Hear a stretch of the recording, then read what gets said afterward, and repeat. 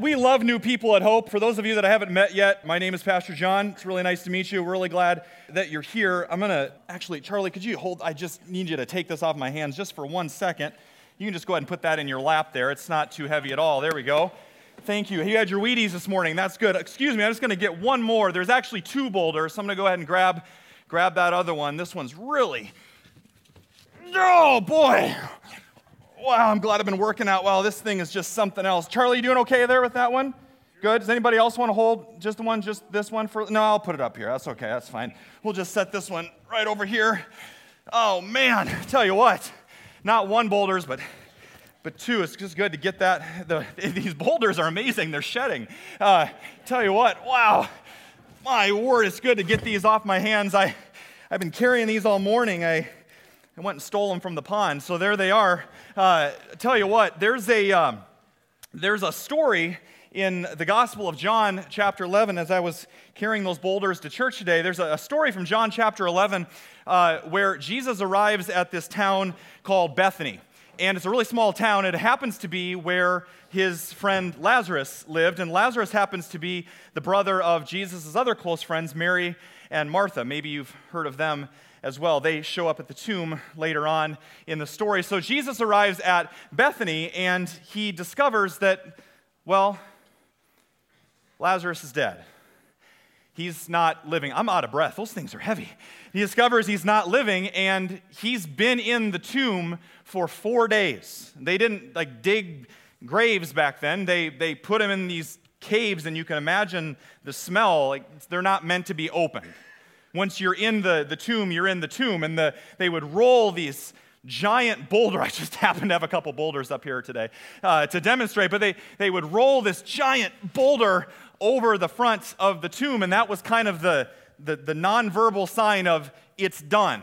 Like the story's over. Death is the end of the story. You roll the boulder. It's a sense of permanency. There's a division there. Boulders separate. Boulders get in the way in that sense. Like they're probably going to get in the way up here today, but they get in the way. They separate death and life. It's a permanent division. Boulders separate. Boulders divide. Boulders prevent connection. I mean, it would, in Lazarus' case, when Jesus shows up and he's been dead for 4 days, I mean, it would literally take a miracle. It would literally take a miracle for something to happen. He's dead, and so boulders separate, not just in our story today, John chapter 11 here, but very much so today in our lives.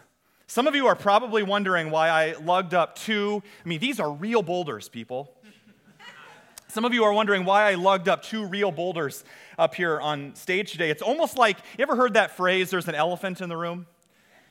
Well, I couldn't bring in an elephant, just different issues with that. So I chose boulders instead, because boulders are kind of like an elephant. That why would somebody do a sermon with 2 giant boulders on stage and not address them? Well, you kind of need to address it. You know, there's something going on in our culture. There's something going on in our nation that was really big that happened this past week. It involved thousands of people.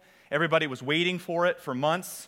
Everybody's in an uproar about it. It's the headline news. Everybody's talking about it. The biggest news of the past week. Iowa beat Michigan. Oh, were you thinking of something else? Oh, right, the election happened. That's right, okay, yeah. Too bad nobody has an opinion on that, so we don't even need to address that at all. So, I tell you what, how about them Hawkeyes, though? Holy smokes, that was exciting. Here's the thing. I think God knew we needed a little pick-me-up this week. You know, after last week with the terrible tragedies and the shooting, and then the Cubs win, and then after what happened this week with we just need a little pick-me-up. So he's like, I think I'm going to have the Hawkeyes win, because God is really involved in college football games. So, really, go Cyclones, too. They beat Kansas. Woo! Okay, so, back to the gospel, things that matter. So, there Jesus is. The stone is rolled in front of the tomb, and boulders separate. Boulders are kind of like the elephant in the room. You got to deal with them. They're just right there. Kind of like the week that it's been. And whether you want to be or not, every single one of you are a part of a country that is deeply divided. And trust me, every single pastor in the United States on Tuesday night went, oh boy, because, we just love to preach about politics because everybody loves it. Everybody agrees on the same thing, and it'll just be great, and I won't offend anybody, I'm sure. We live in a country that is deeply divided, and there are some massive boulders that separate us. Culture likes to say you're kind of on this side or you're on this side. Boulders get in the way. They separate us. They prevent connection. They prevent relationship, and we live in a country that is deeply divided. And I have some things we're going to preach on today, but we can't avoid the boulder in the room. And so this past year, and certainly this past Tuesday, sort of fanned the flame of many of the differences and the opinions and the underlying beliefs that we have as a people. And hear me say this. I want to just be loud and clear on this. Hope has always been and will continue to be a mission-driven church, a mission-focused church, meaning the mission that we've been given to reach out to the world around us with the everlasting love of Jesus Christ, that when people encounter Jesus' love, their lives are changed. We're in the business of transforming lives, and business is good. That's what we're about. We are a mission-driven church, and that is paramount to any one single political agenda or social platform or single issue. And that's not to say that issues don't matter, though. They're just lesser than. It's not to say that they don't matter, because those issues do matter. The issues of race and equality and reconciliation, they do matter, because before they were political issues, get this, they were God issues. Because every single person that's sitting around you today and every single person you encounter in person or on Facebook is made in the image of God. And they deserve dignity and value and worth, not because of who they are or what they do, but because of who created them. God doesn't make junk. God doesn't make accidents. God doesn't make mistakes, and that includes you this morning. And so in our interactions, these issues do matter, because we're not talking about issues, we're talking about people. So we have to remember that, and if they matter to God, they should matter to us. But they're never the main thing. The mission is always the main thing, and that's what I love that Paul says in our reading today that you heard read from Philippians chapter 3. What I love about Paul and what I love about the book of Philippians, he's like, I'm in jail, I don't know how much time I have left, so I'm just going to get right to the point. I'm not going to beat around the bush, and this is what it says. Let's read what Paul says together. What is more, I consider everything a loss because of the surpassing worth of knowing Christ Jesus my Lord, for whose sake I have lost all things. I consider them garbage, that I may gain Christ and be found in him. The Greek word there for garbage is a little bit more PG-13 than garbage. And it's not to be rude or vulgar. Paul's just drawing this distinction. He's talking about his titles and his accolades and his positions and his wisdom and his knowledge and how smart he is and all the experiences that he's had. And you could even put in that slot politics. You could put in that spot your social agenda, your social issues, or whatever that you are speaking up about these days. And Paul is saying it's not that those things are not important, but when you compare them to the glory of the God and the surpassing worth of knowing Jesus Christ, they will always be lesser than. The mission of the church has always been and will always be to know Jesus Christ and make him known. And so we will always be a mission-driven church. He's not saying they're bad, they're just saying in comparison, they're way down there. Where's your focus these days?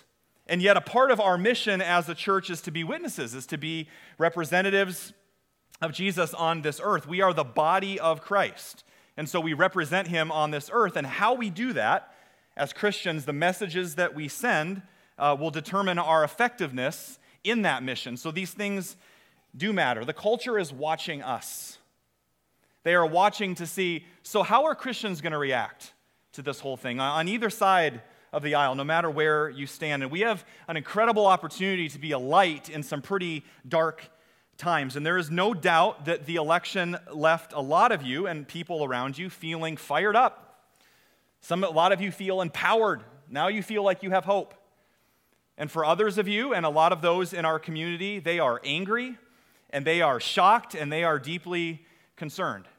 Many, many people have been deeply affected by the anger and hatred and violence in reaction to this whole thing from both sides. And so regardless of where you stand, there's millions of people, and I was thinking about it this week, thousands of people that are around us in our neighborhoods here. These are the people that we're trying to reach. They're not those people. They're not the people on the other side. If our mission is to reach out to the world around us and share the everlasting love of Jesus Christ, in a lot of ways, the world has come to us here in Des Moines. And if our goal is to reach the city, well, then these are the people we're called to reach out to. And so there's a lot of things that I think on both sides we feel like we maybe don't have control over. And yet the one thing we do have control over is our response to these things, right? And so Jesus talks about, uses this analogy in Matthew chapter 7. There's a road. There's a road. He says the road is narrow. And if you have a road, that means there's two ditches, which means there's kind of two ways to fall off the narrow road, two extremes that we want to avoid. And our response to these things, I think there's two ditches that we want to stay out of today. So if you imagine that road going right down the middle here this morning, on this side, on this ditch, I think one extreme is that we as Christians, in response to how people are handling this, we have the tendency as Christians to, hear me say this, over-spiritualize it. And what I mean by that is in response to people that are getting all worked up and they have concerns and disagreements of what happened, I hear a lot of people saying, and I'm just as guilty of this as anybody, to say, well, just trust God, it'll all be okay, God's in control. It doesn't matter who's president because Jesus is king. Is that true? Absolutely. Is God in control? Yes, he absolutely is. Jesus is king. But it does matter who's president, because people live in the country where that president is. We all live in that country. And so the message from us as the church, the message from Christians is not, it's fine, get over it. The message is, we want to listen. We want to seek to understand. We want to pray for our leaders, regardless of what political party they are. We want to listen well. I don't find it a coincidence that back in this story of Jesus and Lazarus, Jesus is God. He's in complete control of the situation. He knew Lazarus was dead before he got there, and Jesus shows up, and the God of the universe could have come in and said, knock it off, stop your weeping, stop your wailing, stop being angry, stop being confused, stop doubting, stop crying. I'm just going to raise him from the dead. It'll be fine. I'm still on the throne. Don't worry. But he didn't do that. Read John chapter 11, the shortest verse in the entire Bible, the one that all our confirmation students love to have be as their memory verse. Jesus wept. Before he does anything else, he shows up and he mourns with those who are mourning. He hurts with them. You do know that the people that are doing these protests, not all of them, but a lot of them, they're grieving. They're hurting. And as Christians, we're called to mourn with those who mourn. We're not called to agree with everything that they're doing or what they're saying or what their beliefs are, but we're called to listen and understand, to be quick to listen and slow to speak. You do know that anger is a secondary emotion, right? Anger is because of something else is bubbling up, and a part of the grieving process is anger. And I'm sure at Lazarus' tomb that day there were people that were angry, even at Jesus. The God of the universe wept. And so we're called to weep with people, to seek to understand. I love what a gentleman said at our first One Church gathering that we did with Elam. It was primarily an African-American church, and we sent some people down from Hope, and we just listened. And one young African-American man in his 20s got up, and at the end of his talk, he said something. It's just so simple and yet so profound. He says, you can't see what you can't see. We don't know what it's like to be somebody else. And until we've walked in their shoes, we got to do a lot more listening than arguing and talking. Is it more important that they feel loved or that we win the argument? And as Christians, we're called to love. We don't know what it's like to be each other, and so we don't lead with, what I'm saying is we don't lead with catchphrases. We don't lead with something that we just read on the internet or heard on Facebook. Well, that sounds like a good Christian thing to say. We read the Gospels and we say, how do we live like Jesus? Who, to be honest, isn't on either side. There are aspects of that, but we're called to follow Jesus in that. And so we lead with love and compassion and a listening ear. Regardless of our differences, we seek to understand, and we realize that leading with love doesn't mean we have to give up our core convictions. And so that's the one ditch. We don't want to over-spiritualize it, and yet as we seek to stay on that middle road, we don't want to fall into the other ditch either. as well, which I guess, for lack of better terms, is to under-spiritualize it. to freak out and to say, oh my word, God's not in control. To get so wrapped up in the things of this world and these arguments that we forget. Scriptures say to fix your eyes on things that are above. Don't get so focused on the arguments and debates and the issues of this world that you forget that you are a part of, as Jesus says, a kingdom that is not of this world. Jesus says to the rulers of this world, you have no power over me because I'm the King of kings and Lord of lords, and we shouldn't forget that. And in our conversations, in our arguments, we forget this passage in 1 Corinthians 13, which everybody's like, oh, that's the wedding verse. It's all about love, faith, hope, and love, and the greatest of these is love. Before that, Paul says, unless I lead with love and seek to understand and compassion, unless I love, our opinions and our arguments and our Facebook posts end up sounding like a giant clanging cymbal. I could demonstrate that for you, but you don't want that. A giant clanging cymbal does two things. I was thinking about it this week. It's annoying, and it makes you deaf, if done long enough. If we don't lead with love, we can make people deaf. We lose our platform to be able to speak. Love creates a platform to have the dialogue that can lead to transformation. And so we're called to lead with love. What I love about Paul and what I love about the book of Philippians is there's no doubt what's at the very center and what is the passion of his life. It's Jesus. Did Paul have beef with the political leaders and the leaders of the day? Did he have arguments with people? Did he get angry at times? Absolutely. But he did not let that become the defining piece of his life. I was thinking about that this week. Like, Paul has such a passion for people that don't know Jesus. He has such a passion for people that are lost. And I was thinking about that. What if we were known as the church that had a passion for people to know Jesus? Maybe some of you are Republicans. Maybe some of you are Democrats. Maybe some of you are something else. But that doesn't define us. What defines us as Christians is that our hearts break for those people that don't know Jesus. And at the end of the day, that's what I want to be known for. It's great, get involved in government, have your opinions, do all those things. But at the end of the day, I want the defining thing that people remember me for is that I was loved by Jesus, and because of that, I loved others extravagantly.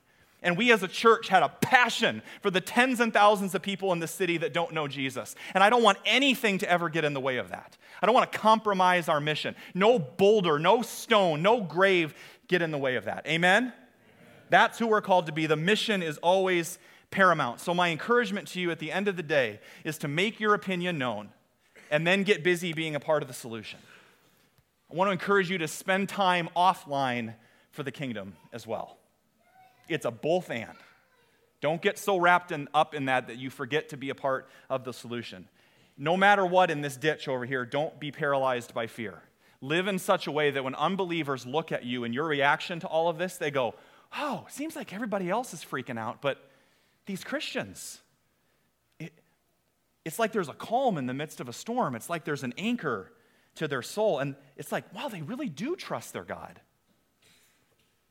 Remember where your hope is found. Remember that the results of an election are not the end of the story, and so we find that middle road. We don't veer to the right or to the left, no pun intended. We don't veer off into the ditches. We find the middle road, the narrow road, as Jesus says, and we don't avoid the elephant in the room. We don't avoid the boulder just because it's hard to talk about. We address it head on. Now, I don't know if I'm sweating just because I have a sweater on or because that's the most I've ever talked about politics in this church. So can we move on? Okay, let's do that. So, there's some boulders on stage. Boulders divide, boulders separate, and boulders also get in the way. Boulders get in the way of where we're called to go and who we're called to be. They get in the way of the mission. But what I love about this church, and even in your differences, you keep the main thing the main thing. You find that narrow road, and there's one thing that God hasn't called us to be as a church, and that's to be all alike. I guarantee you're not all alike, to agree on everything, and the beauty of hope is that you don't. We are made up of people that have strong opinions on both sides and everywhere in between, and yet here we are. Here we are. Not because we're all alike, but because, get this, this is the last thing I'm going to say, and then I'll promise I'll be done with this. The Jesus who unites us will always be stronger than the politics that divide us. Amen? That Jesus who unites us will always be stronger than the politics that divide us. So Jesus is after our unity, not our uniformity. And that's the power of the church. I love what Martin Luther said about this. I was so excited to work in Martin Luther to a sermon about politics. This is great. So here comes Luther, and he just has this short little phrase, because you remember before he translated the Bible into German, it was written in Latin, and he just has this short little phrase, satis est. Everybody say satis est. Satis est. Now you know a little Latin. It is enough, Luther says. People were continuing, always coming up to Luther saying, what is needed for the unity of the church? What is needed for the unity of the church? The problem is that some churches will say, well, if you don't believe this, then you can't be a part of us. If you're not like this, you can't be a part of us. If you don't like this kind of worship music or whatever it is, and people were coming up to Luther and asking these things. What is needed? What is enough for the church to be the church? Can we truly be the church together despite all our differences? That we like different kinds of preaching, that we like different kinds of worship music, that we like cookies rather than donut holes, that we like to sit in these types of chairs with those types of, the name, the denomination that's written on the outside of the church door, whatever it is. And Luther's simple statement is, satis est, it is enough. That the gospel of Jesus Christ, that the life-changing love of Jesus is enough to rally around. And if we have that at the center, and if our eyes are fixed on Jesus, and we are passionate about the same thing, we will always stay on track and we will stay on that middle road. We don't go to the right or to the left. We stay focused on the gospel of Jesus Christ. That is the thing that unites us. Satis est, major in the majors. It is enough. Amen? Some of you are like, oh, that's kind of a big concept. It's Latin. Come on, John. Whoa, where are we going here? If you need to bring it down a little bit, let's talk about the Chicago Cubs, okay? So here's a modern day example, and I promise this will be my last Cubs sermon illustration, at least for another week. So here's the Cubs, right? They have this victory parade, right? Luis, you were there, right? You were there. Hard to get into Chicago. 5 million people, one of the largest gatherings of humans in our nation's history. And as far as I know, I haven't heard, but as far as I know, no violence, no protest, nobody got hurt, just celebration. Why? Satis est. It was enough that they loved the Cubs. 5 million Cubs fans, all passionate about one thing. It is enough for us to win the World Series. I don't care who we beat. I don't care how we get there.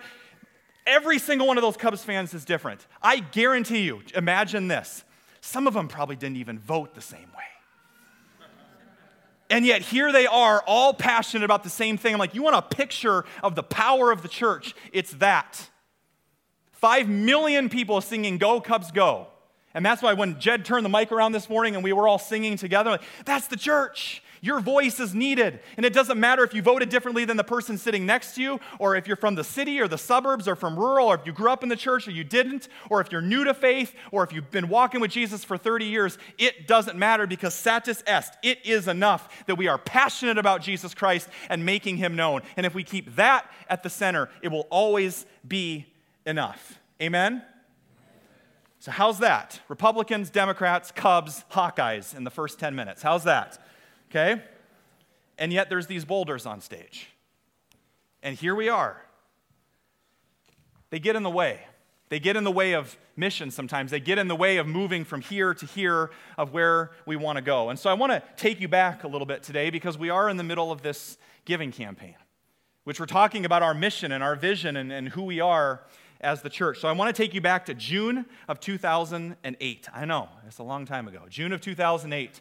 And after months of prayer and planning, there was about 75 of us, and some of you are here today, I know, that gathered for the first time at Hubbell Elementary School for our first official worship service. And there we are. There was 12 people there, and the next week there was maybe 6. But we rebounded, and we got back up, and we gathered for the first time. We were bright-eyed, and we were bushy-tailed. I mean, I tell you what, we had everything we needed to go reach the church. We were coming out of Hope West Des Moines, and we were going to go plant a Hope Church in the city. We had everything that we needed. We had a great little music band, and our worship leader played the harmonica. I mean, we had donut holes. We had maroon padded chairs. I mean, what more do you need to be a church? Some of you remember those. Ugh. But we had everything that we needed to be the church, or at least we thought. But it didn't take us long to realize that God had placed us here in the city not just to have a worship service every week, but to have our hearts broken for the things that break God's heart. because it hadn't taken long for us to realize that within just a few miles of where we are worshiping, and even closer than that, a couple blocks from where I live, there are people lining up every single morning for handouts for food to feed their families. There are kids that have been abandoned by their parents, literally, and are wandering the streets. There are less and less fathers in the home. Again and again, there are dozens of refugee families that are displaced here every month that have nowhere to go, that have come from displaced countries devastated by war.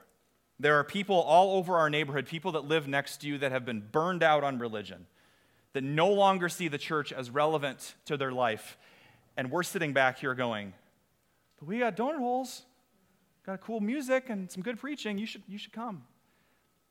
And we quickly realized that maybe we weren't just here to come to a place once a week, but we were here to be the church. And so we encountered the first boulder. If our journey as a church is from here to there, we encountered our first boulder as a church, and it was the pain and the brokenness and the fear that exists in the city, and that's why God sent us here. And so for 6 years, we hit the streets, literally, loving and serving and continuing to grow. And by 2013, it had become clear. You know, this whole set up, tear down thing is fun for a while, and we really like those padded chairs, but it would really be nice, not for our own comfort primarily, but for the sake of mission, if we had a permanent space. When we look at the life of Jesus, Jesus came to this earth. He didn't helicopter in and helicopter out. He didn't say, well, I'm going to come down to the city and then tell you that I love you and good luck with everything and then leave and go back to heaven. He came down. He dwelled in obscurity for 30 years, listening, understanding, serving, weeping with us, mourning with us, understanding our pain, walking in our shoes. Then he did 3 years of ministry. He didn't parachute in and parachute out. He was there. He lived incarnationally. He said, if we're going to be a church in the city after Jesus' own heart, boy, it'd be nice to have a place to invite people, a permanent spot 24/7. So in the fall of 2013, we launched this giving campaign called Building Hope Together. Everybody say building. Everybody say hope. Everybody say together. Now put it all together. Building hope together. That's what we called it, based on Ephesians chapter 4, as we're building this church together. And you gave generously, not just financially, but so many of you with your time and with your talents. A lot of you don't know this because you're new, but this was a car dealership. The first time I walked in this building, right where I'm standing, there was a car getting its oil changed. The car dealership was not in use, and so the guy that owned it, his grandson, had a batting cage set up right here. It was a dump. And yet 75% of this work was done by you, was done by volunteers. Many of you here for 6 months in a row, every single Saturday, literally pouring your blood, sweat, and tears into this place because you took ownership of it. Because it's not John's church, it's not the leader's church, it's your church. Ultimately, it's God's church. And so you poured your heart and soul into it. And now in a couple weeks, we're coming up on our couple-year anniversary here. On December 7th of 2014, we moved in and we came home for Christmas. And here we are. And it's like in that moment, God said, nothing is beyond me. Nothing is beyond me. Now that boulder doesn't seem so heavy. I'm a God of miracles. I'm a God that removes boulders, that removes barriers, and now you can run, and now you can go be the church. And we did. And yet, I think it was maybe a month or so before we moved into this building, somebody came up to me and they asked me, John, what's your biggest fear of having a permanent space? What's your biggest fear of moving in where people can just come and sit down and they don't have to do a lot, during the week? I said, well, that's not going to be the case. But I said, I'll be honest with you. My biggest fear is that we'll think we've arrived. My biggest fear is that we'll get comfortable. My biggest fear is that we'll assume because I have a church home that that's enough. That because I have a nice place to come and I come and get my coffee and worship and hear a nice sermon every week, that we're good and that we're satisfied. And I pray that we would never be satisfied. I said, that was my biggest fear. And I said, but you know what? I'm not really fearful about that because I know this church. Because I know that you're an incredible church with a passion and a heart for Jesus. And you would not be here unless you were okay with being a little uncomfortable for the sake of making him known. The goal of Christianity is not to be safe and comfortable. It's to be transformed. and I know that's why you're here. And so I wasn't concerned about that. And boy, if anything, we've done that the last couple years. Just so you know, if you needed a reminder of how God can work through incarnational ministry, of having a permanent home, a place to invite people to, if you're wondering why that's important, I just want to give you a snapshot of the last couple years. And this is not to, oh, look at us. It's to say, whoa, look at God. In the last couple years, we have more than doubled as a congregation. We have gone from 1 to 2 to now 3 services, and last night, that service, Saturday night service, did not exist 10 months ago, and it was packed. Praise God for that. Amen? So we continue to grow in that way, not just wide, but deep. Over 400 adults have participated in a small group, a life group of some kind, in a class, in a training to grow in their discipleship. Get this, over 160,000 meals have been packaged from Meals from the Heartland to send all over the world to people that are hungry right here. You can clap anytime you want, that's fine.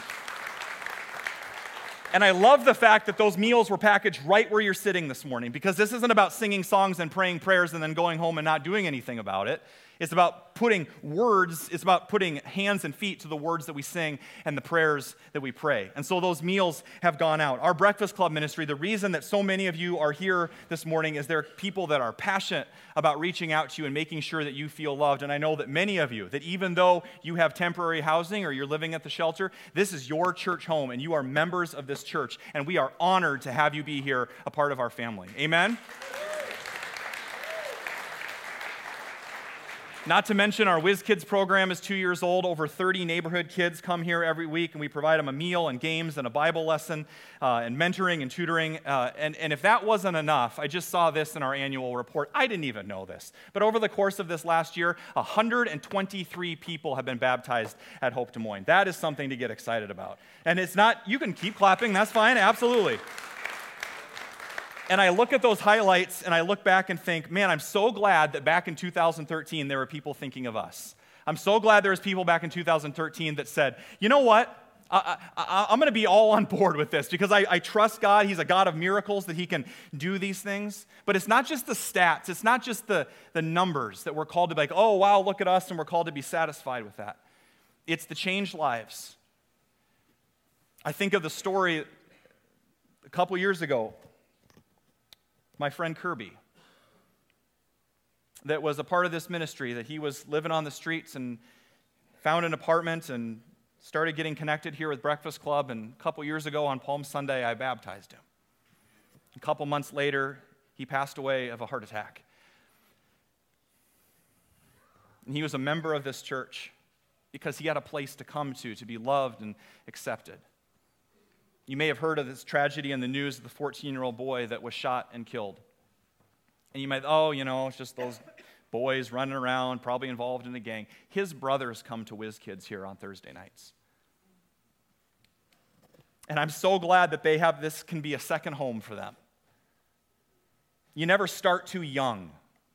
And that's why we do what we do, to think that we might have missed it. And so it would be easy to stop there, to be satisfied with where we're at, but that's not the kind of God that we serve. And so I think our best days are still ahead of us. As we stand here and as we look out, yeah, that one boulder's gone, but if you'll notice, there's a second boulder. There's a second boulder out there. There's other barriers that are standing in our way. Because here's the reality. I think we're just getting started. I think that God has more for us. As amazing as it's been, I think we're just getting started. Turn to your neighbor and say, we're just getting started. We're just getting started. We're just getting started. There's tens and thousands of people in the city who don't know Jesus and don't have a church home. There's thousands who are hurting and addicted and lonely and wondering if there's a place for them in a church. And until that's done, our work is not done. And so we look to the future and we grow as a church, not because bigger as a church is better and not because smaller as a church is better, but we grow because better is better. And better means more effective in ministry. And as we look out, we see this other boulder over here that continues to get in the way as well. If you have your flyer on your chair, I want you to pull that out as we close today. There's a giant boulder. And it's the remaining debt that we have on this building that you've heard so much about. And it's not so much about money, it's about who do we want to be as a church. There's a second boulder. There's a barrier. This debt, this loan is standing us in the way of us carrying out this mission. I don't know about you, but it's worth giving our lives to. A mission that's bigger and that's going to last longer than anything else. And so it's this loan that we took out in a safe, fiscally responsible way, and this debt we need to pay down. And on your flyer, you'll see that. You'll see the breakdown. And next week, when you bring your gifts, we're going to celebrate. We're going to celebrate in style. We're going to celebrate like it's 2016, because it is. And we're going to have a big old party, and you're not going to want to miss it. But that's a pretty big boulder. And it's standing in the way of the vision that God's given us so that we can spend less, so we can give more, to be freed up for future growth. I don't know if you know this, but we're out of space. We're 2 years into this thing, and we're out of space, not just on the weekends, but during the week. Our poor high school group meets in our backstage closet back there, because there's nowhere else for them to meet. So these are great problems to have. And so as we pay down this debt, we save on all that interest that could go outside of this building to help create more stories like I shared with you this morning. We pay down that debt so we can get rid of that boulder, so we can run freely, so we can purchase future land, future buildings, so we continue to grow as a church. And I can't tell you how exciting it's going to be when I can stand up here in front of you and say, this boulder's gone. I think I'm going to pull off one of those things they used to do on David Letterman. I'm going to take this giant boulder, I'm going to walk it up to the roof of this building, and I'm going to throw it off, I think, or something. I don't know, to do something. But it's going to be an exciting day when that's not there and we can run freely. So here's the invitation to be a part of what God is doing.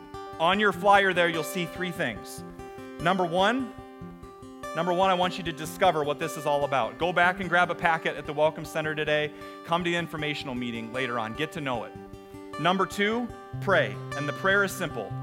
God, what do you want to do through me to accomplish your mission for Hope Des Moines?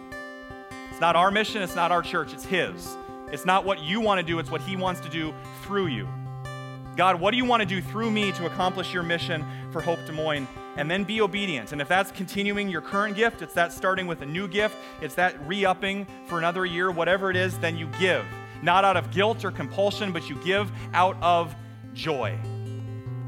We were talking this week about what our campaign slogan should be. I just wanted to throw the finalists out to you. We had thought about Fork Over the Cash. That quickly got taken out. It was down to two. It was down to two slogans for how I want you to view money and how I want you to view this campaign. So one slogan we were going to throw out was Show Me the Money.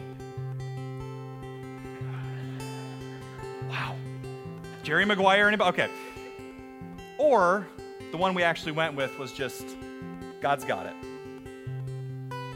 Why does God have it? Well, because He's the God of miracles. He's the God that moves boulders. He's the God that nothing is beyond Him. And so there they were. Hundreds of people, sad, mourning, lost, confused, gathered around Lazarus' tomb. And after Jesus wept with them, after Jesus took the time to just slow down and listen, He was talking to Mary and Martha, and He said this to them in John 11, verse 25. I am the resurrection and the life. And anyone who believes in me, even though they die, hear me say this, even though they die, will live. That life always wins over death, and love always wins over hate. The resurrection and the life. And then He said, do you believe this? Do you believe that I can still move boulders? Do you believe that I can even overcome death? And then which He proceeds to call Lazarus out of the grave, and the guy comes walking out of his own grave. And why does that matter? You're like, I don't know, Lazarus, that's great. That was a miracle, but I need a miracle. It matters because a little while longer, Jesus did it Himself. And He came walking out of His own grave, and He ruined His own funeral because He's the resurrection and the life. Nothing is beyond Him. He's the King of Kings, and He's the Lord of Lords, and there isn't anything that He can't overcome in your life. There's sin, your death, not to mention the power of evil. And if He's overcome the grave, He can certainly overcome a loan or a debt. Certainly He can overcome the racial and political things that divide us. Certainly He can overcome any boulder that you are facing today. He's a God who moves stones. He's a God of miracles. God is not up in heaven this week going, oh my word, what happened in America? I'm shocked. I didn't see that one coming. You better believe he's on the throne. And he's standing with us, weeping with us, hurting with us. He's in complete control.